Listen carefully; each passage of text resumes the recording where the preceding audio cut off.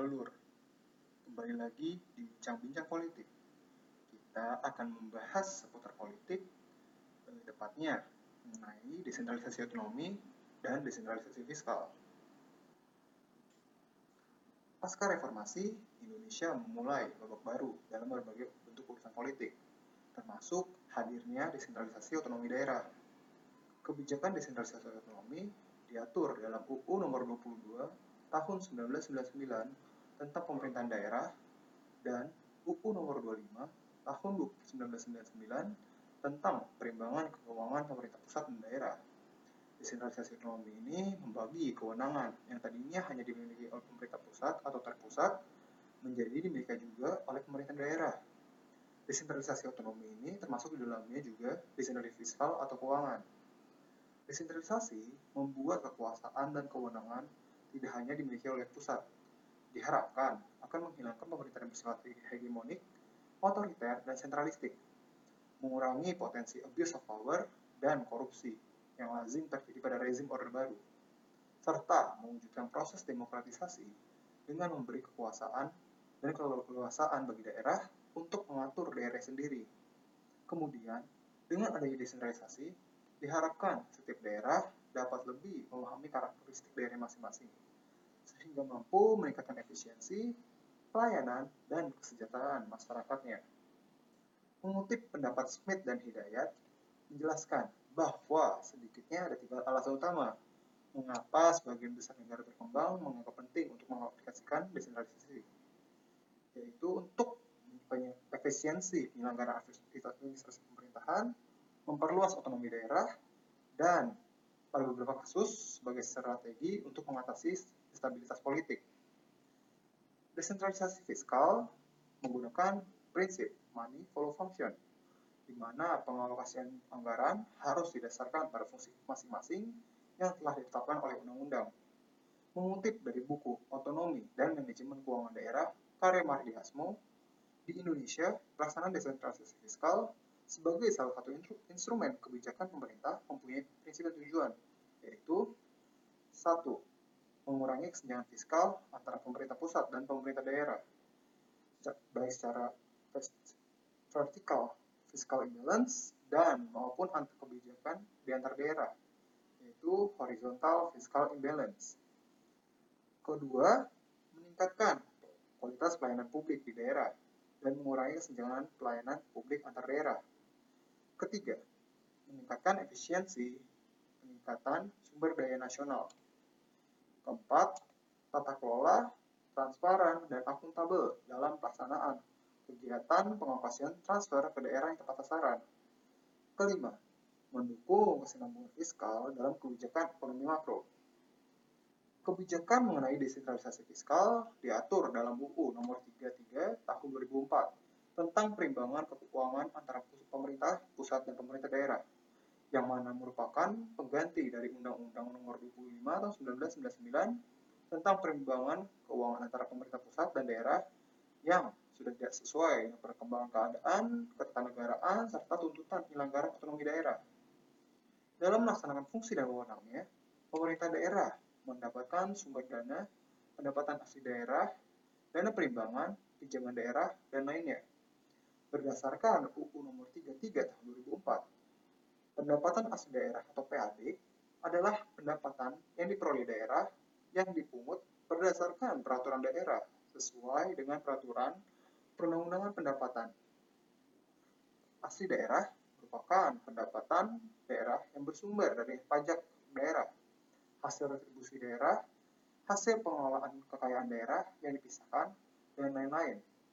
Pendapatan asli daerah yang sah bertujuan untuk memberikan keleluasan kepada daerah dalam menggali pendanaan dalam pelaksanaan otonomi daerah sebagai perwujudan asas desentralisasi.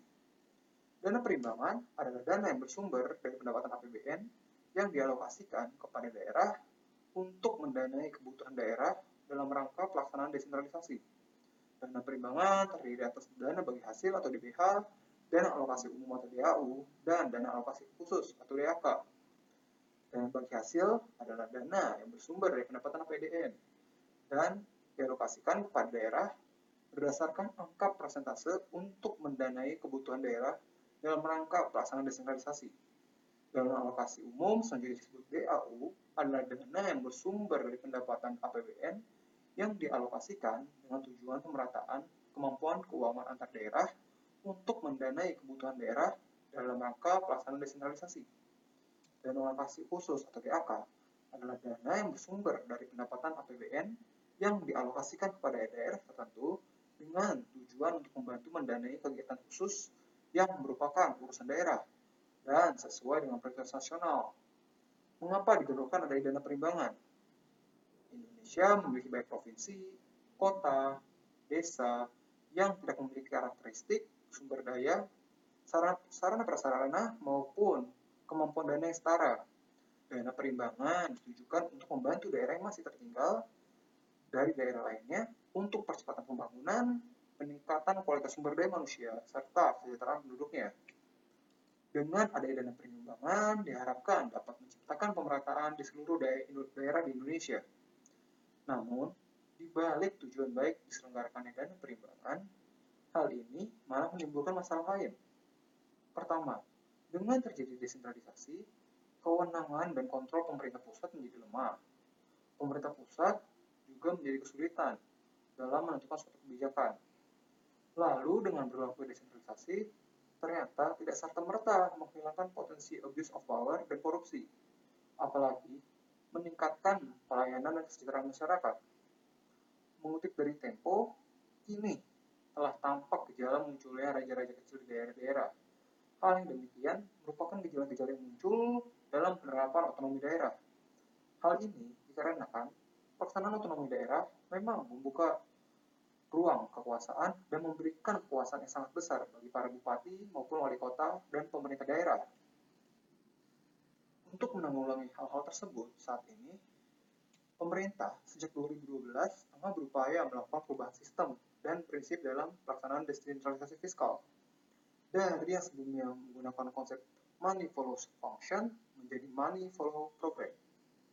Konsep tersebut merupakan pendekatan penganggaran yang lebih fokus pada program atau kegiatan yang terkait langsung dengan prioritas nasional serta memberikan dampak langsung bagi masyarakat.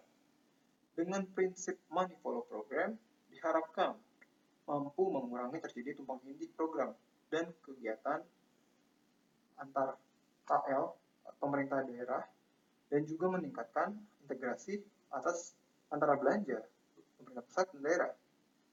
Dalam rapat terbatas tentang integrasi perencanaan dan penganggaran untuk optimalisasi pembangunan nasional, Presiden Jokowi menekankan pelaksanaan implementasi money follow program. Oleh karena itu, kebijakan money follow program harus betul-betul dijalankan. Money follow program adalah pendekatan anggaran yang lebih fokus pada program atau kegiatan yang terkait langsung dengan prioritas nasional serta memberikan dampak langsung bagi masyarakat. Seperti dikutip dari Kompas. Selanjutnya, konsep money follow program merupakan arahan langsung dari Presiden Joko Widodo dalam rangka penyelesaian terkait dengan penyusunan anggaran pendapatan belanja negara. APBN harus disusun selaras dengan 5 arahan utama Presiden yang merupakan penjabaran dari visi misi tersebut, yaitu pembangunan sumber daya manusia, pembangunan infrastruktur, penyederhanaan regulasi, penyederhanaan birokrasi, dan transformasi ekonomi.